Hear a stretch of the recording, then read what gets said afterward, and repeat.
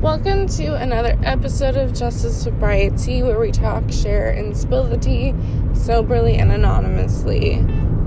If I sound kind of less like a female right now, it's because I just woke up and my voice is still a little scratchy. So, anyways, I'm driving, so this is part one of whatever, just to warn you, unlike not warning you last time.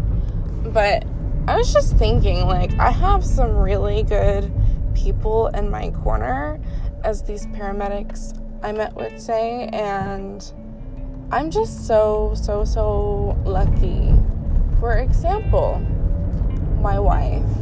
I have put this woman through absolute hell and back during my addiction, and even throughout the different stages of my recovery. The addiction is a no-brainer. All the lies and shit that I told her, not being able to keep any fucking promises, or I couldn't keep my word. It was so unreliable, where I would tell her I would do something or whatever, and she just didn't even expect it to happen. She was like, yeah, okay, whatever. Okay, babe. And of course, when I didn't do it, she was like, yeah, I fucking figured. Of course you'd forget. Of course you'd find a reason not to. And I used to think that was a good thing. It's yeah, I'm off the hook. But really I wasn't. She was just slowly starting to hate me more. At least that's what I'm thinking. Maybe hate is a strong word, but there was definitely resentment building, and I just let it happen because it was the easier way out than actually facing it and doing something different. So that was just in my addiction. And then early sobriety, I was there. I was trying to work it. I wanted to be better. We both knew I wanted to be better, but I didn't know how or what the fuck I was doing. All I knew is I was just starting step work, and I was trying to be a person without substances. And God, it was so bad, because this was before I got my BPD diagnosis. So I was just feeling all these extreme highs and lows, and I didn't even know what the hell was going on. And I didn't know this for about a year into it. So there was that. And then even when things started to get better, maybe a year and a half or so in,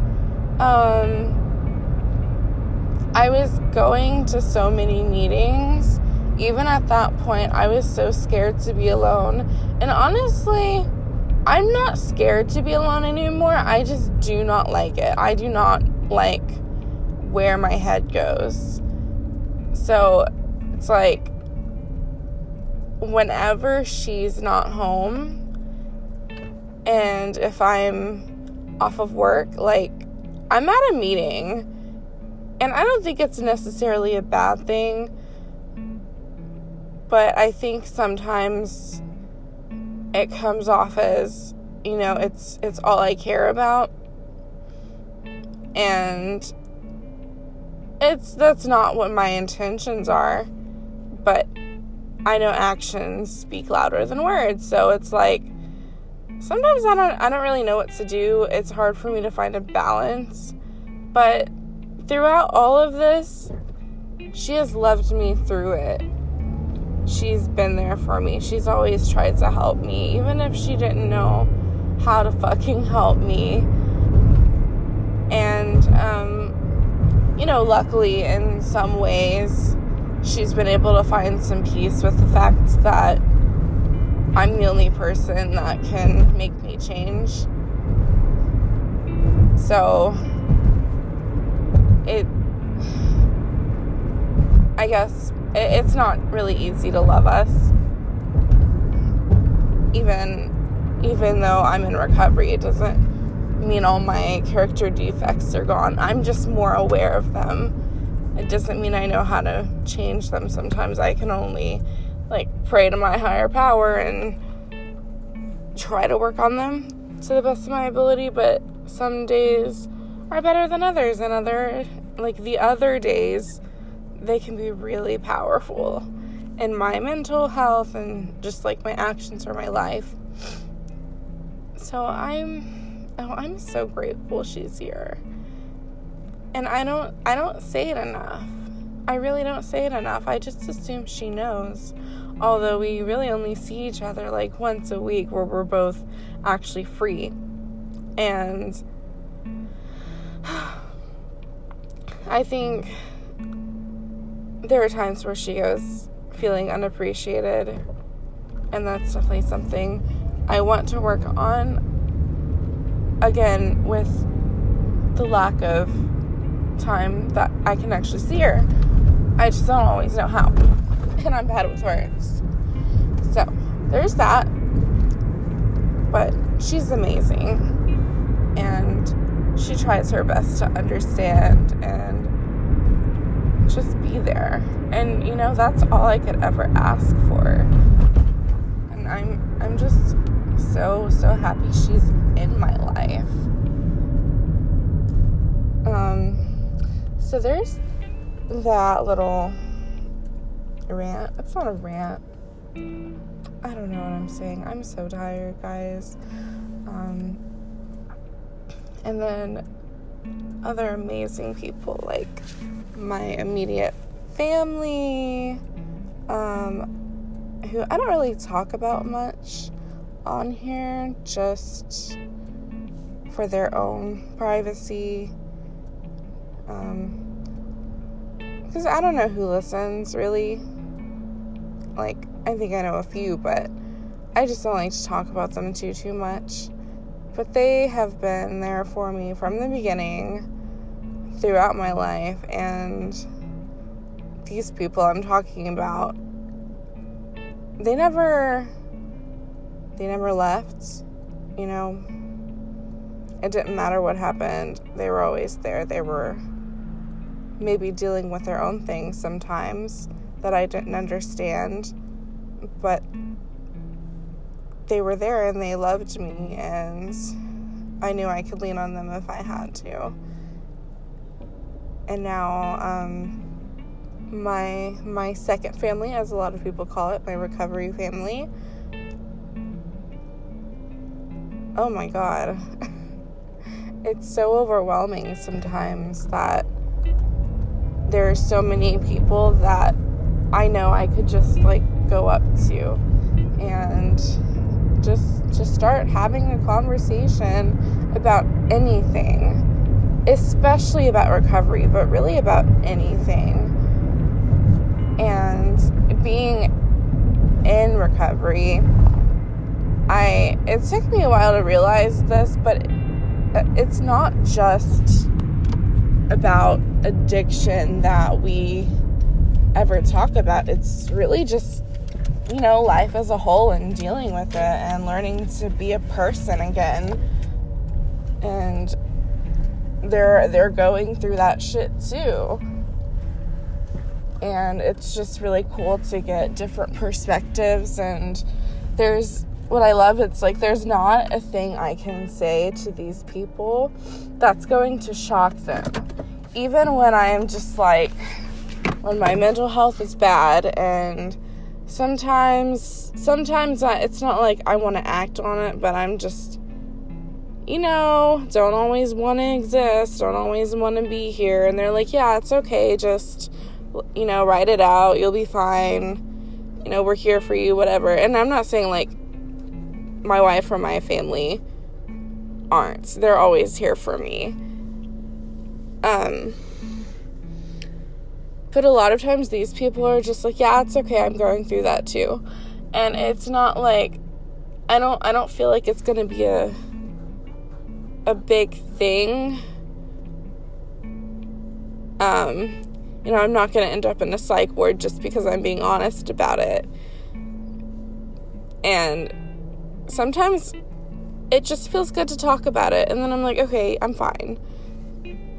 But my mental illness, it creeps up on me sometimes. And it's just nice that people don't, panic when I mention anything like that. Because I'm at the point where, at least right now, I'm grateful enough and lucky enough that I don't feel the urge to actually act on it. And speaking of that, it's kind of the next topic I wanted to touch today, or at least in this little part. Suicidal thoughts have been a very common topic the past week or so. And it's concerned me with others more than others. I don't know how to word that. It's concerned me more with some people than others, but they're also in different points in their lives, and not all of them are in a program or actively seeking help. So when I hear, from one person that they're going through it, I worry a bit more, and I handle it differently. And it's not that I don't worry about the other one, but again, they're sometimes in a program, and I know that they have tools and resources, and they're still showing up, and they're still seeking help. So it's I feel like their chances are a little better, and sometimes they just need to talk it out. And yeah, the other person might need to talk it out too, but it's just different because they don't have a program, or I feel as many resources, and that's just my opinion. I mean, I could be wrong, but I don't feel like any mental health case should be handled the same. And no, I'm not a professional, but when friends reach out, I still have the opportunity to be there for them as I see fit and as I know how.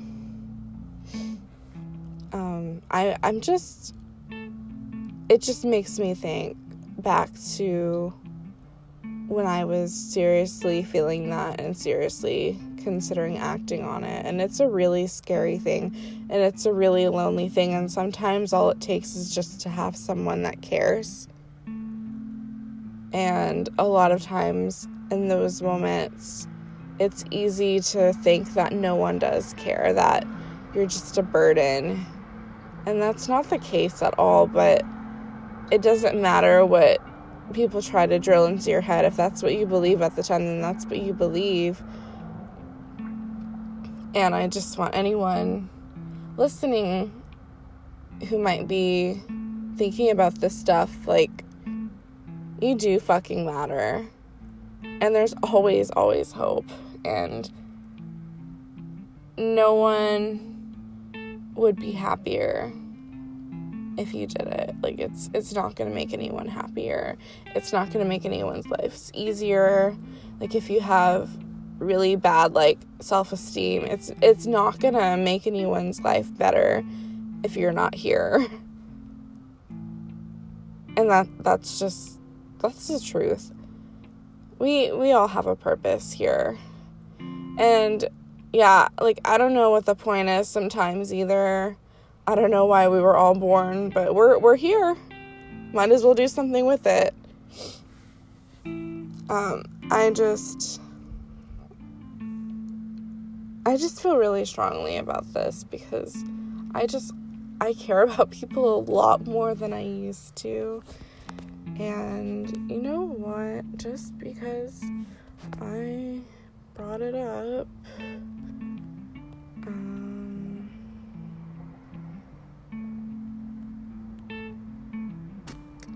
Okay, so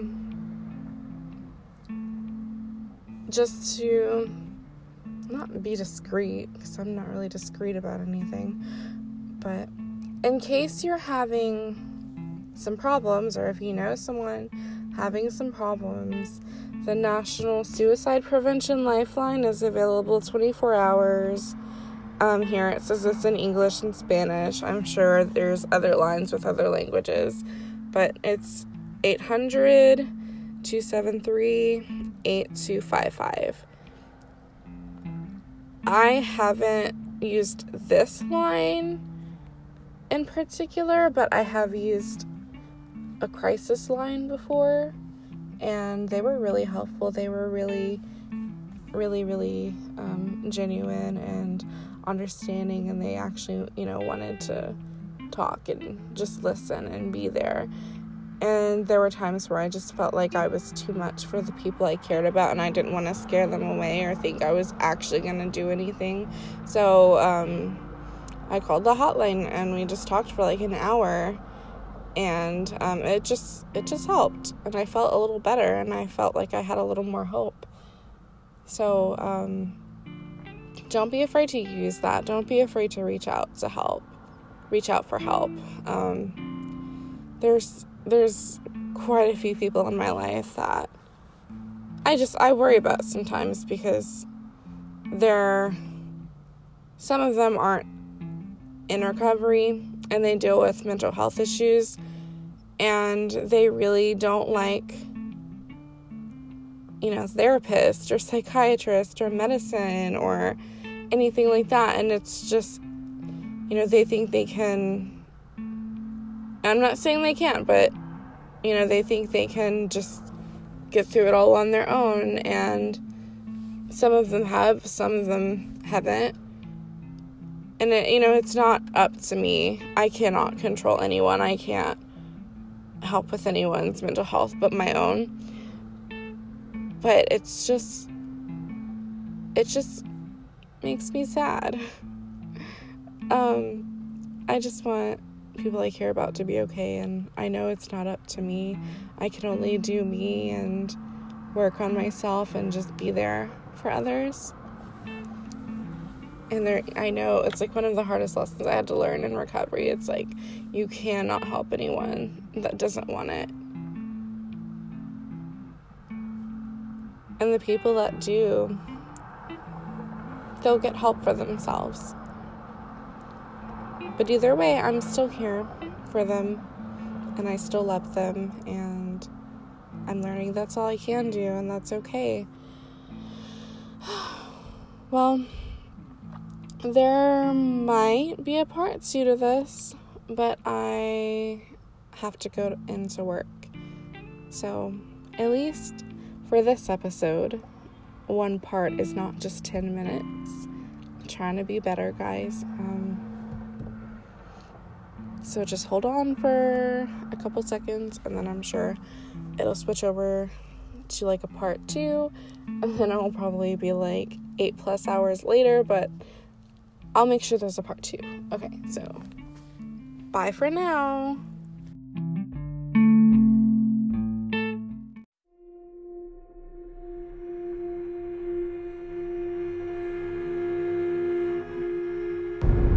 Okay, welcome to part 2, and as I warned you about the time difference between the parts beforehand, when I stopped my first part recording, it was 9 a.m., and it is now 10:38 p.m. So, as promised, here I am, super late, but I'm here.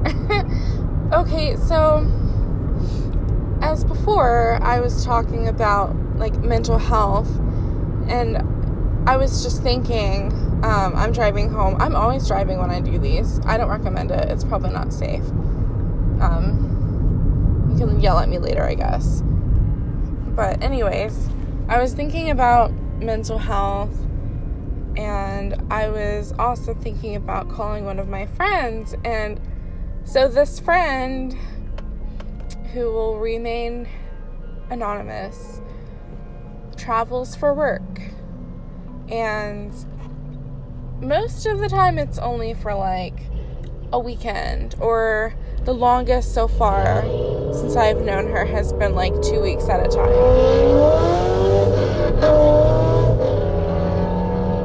Okay. I promise that's not my car. I could not afford a car that gets that loud. Okay.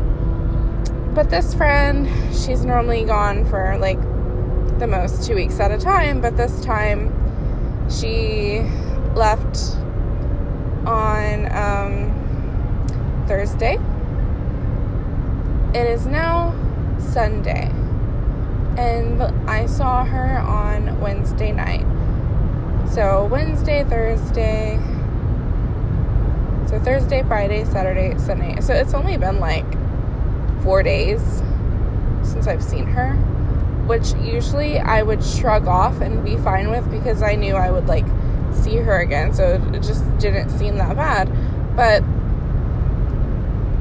because I'm not gonna see her until sometime January, in my head it's like, what the fuck, it's only been 4 days.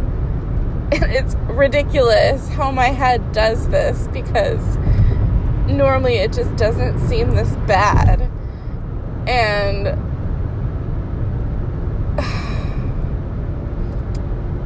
sometimes I really, oh God, I love her so much. She's such a good friend. But I hate how attached I get to people, because I get attached and I have the absolute worst abandonment issues. And it's not her fault. It's not her fault. I have some childhood trauma that I've mentioned before, but because of these extreme abandonment issues, my brain is just like freaking out. And although I know she's fine, I know she'll be fine, I just like can't get over the fact that it's not gonna be until January until she gets home. And I don't like change. I can be a little spontaneous, but I don't like change.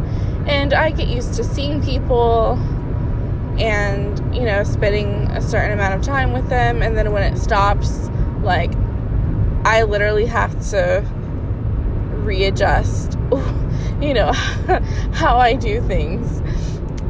And I feel like normal people can do that easier, and it doesn't feel like such an adjustment. But sometimes people become like a favorite person, and it's a term for people who have borderline. And I think she became that, or like one of them. And I just miss her. And I feel like it wouldn't be so bad if I didn't have borderline. Like, of course I'd still miss her because I care about her. But it just wouldn't be so severe, especially after only 4 days. And I was just visiting my parents, and my stepmom is a therapist, so like when my mental health kind of changes a little bit, I just randomly vent to her, and she's trying to watch this baseball game, and I don't care. I'm just like, so anyways, I'm not sure if I want to get back on my meds or not, or get another psychiatrist or not, or do this or do that. And she's like, yeah, like, sure. And I'm still talking, and she's still trying to watch her baseball game, and her team is losing at the time I'm like releasing all my shit on her. So it's probably not helping either of our situations, because in this moment I'm like demanding to be heard, and she just wants to watch her game, which is fair because it's like one of her only days off. But I was telling her just kind of like how things have been changing. Like when I got off of my psych meds, I was anticipating my life to stay remotely the same, but it has not whatsoever. And as I'm trying to adjust to all of these life changes on top of a major life change that I already made to get off the meds, like, it's been pretty rough. And I'm just concerned, maybe not concerned, but I've been conflicted, because before, when I was on my meds, I couldn't stay on them consistently.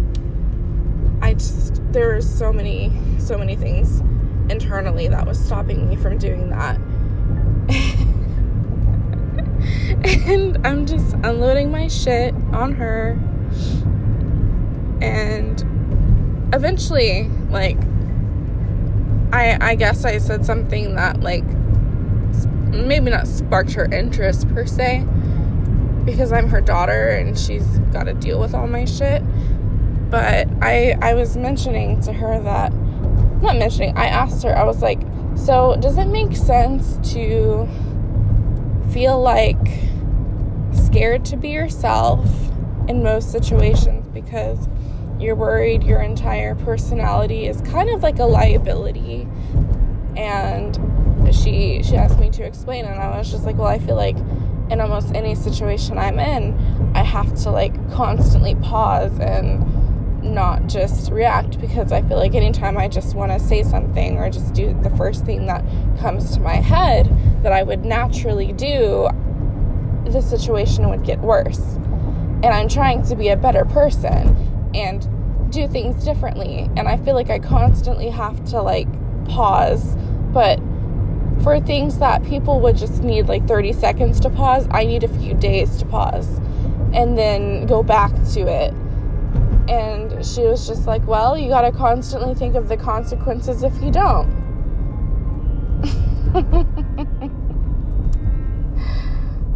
I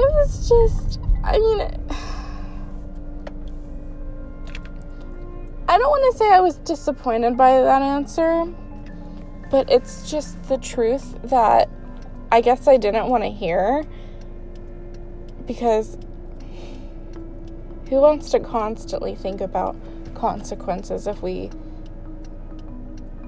don't behave a certain way in any situation? Like, it really sucks. And I know it's just a part of trying to grow and, you know, get rid of or improve upon character defects, especially in recovery when you're working a program. But it just really hit me, and I couldn't argue with it. But it just really hit me. And I just feel like this in so many situations. Like, whenever we move, we're gonna have some roommates, and we want to stay for this lease for at least more than a year, like at least 2 years. But it would work out fine with the rest of them, but the determining factor of whether we actually stay for 2 years is whether or not I can actually handle living with multiple people again. Because the last 2 or 3 times we've tried that, it ended up in a disaster because I couldn't handle it. So it's like, I don't know, I just feel like sometimes I have to walk on a lot more eggshells than others just so things go even slightly pleasantly. And I don't know if it's just a borderline thing. I don't know if it's just a recovery thing, or maybe it's just like a human thing. And because I've had all these diagnoses with like anxiety and borderline and substance abuse and all that, like, I forget it could just be a normal thing. But then I feel like people without these issues don't overthink it this much either. So I'm trying to be more open and vulnerable and share where I'm at, because I may have 2 years clean or sober, but that doesn't mean I'm perfect. I'm just trying to be better than I was the day before, or sometimes even the minute before, because technically we can start our day over and over again at any time, which is great. But that's just something that has been on my mind. Another thing, because in the first part of this podcast episode, I mentioned that, having to call paramedics, and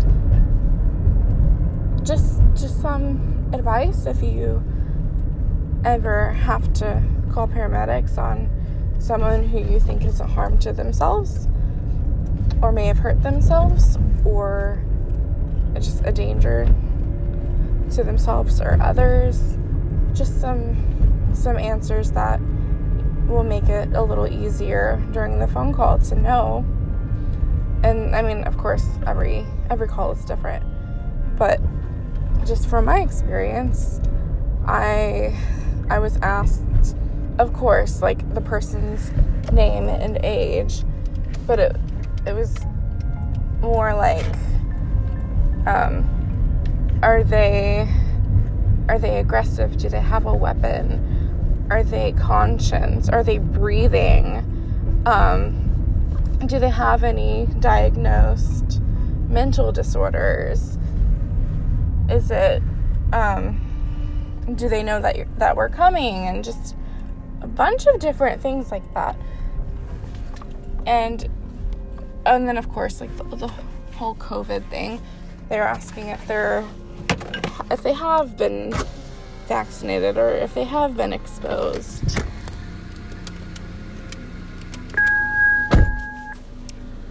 And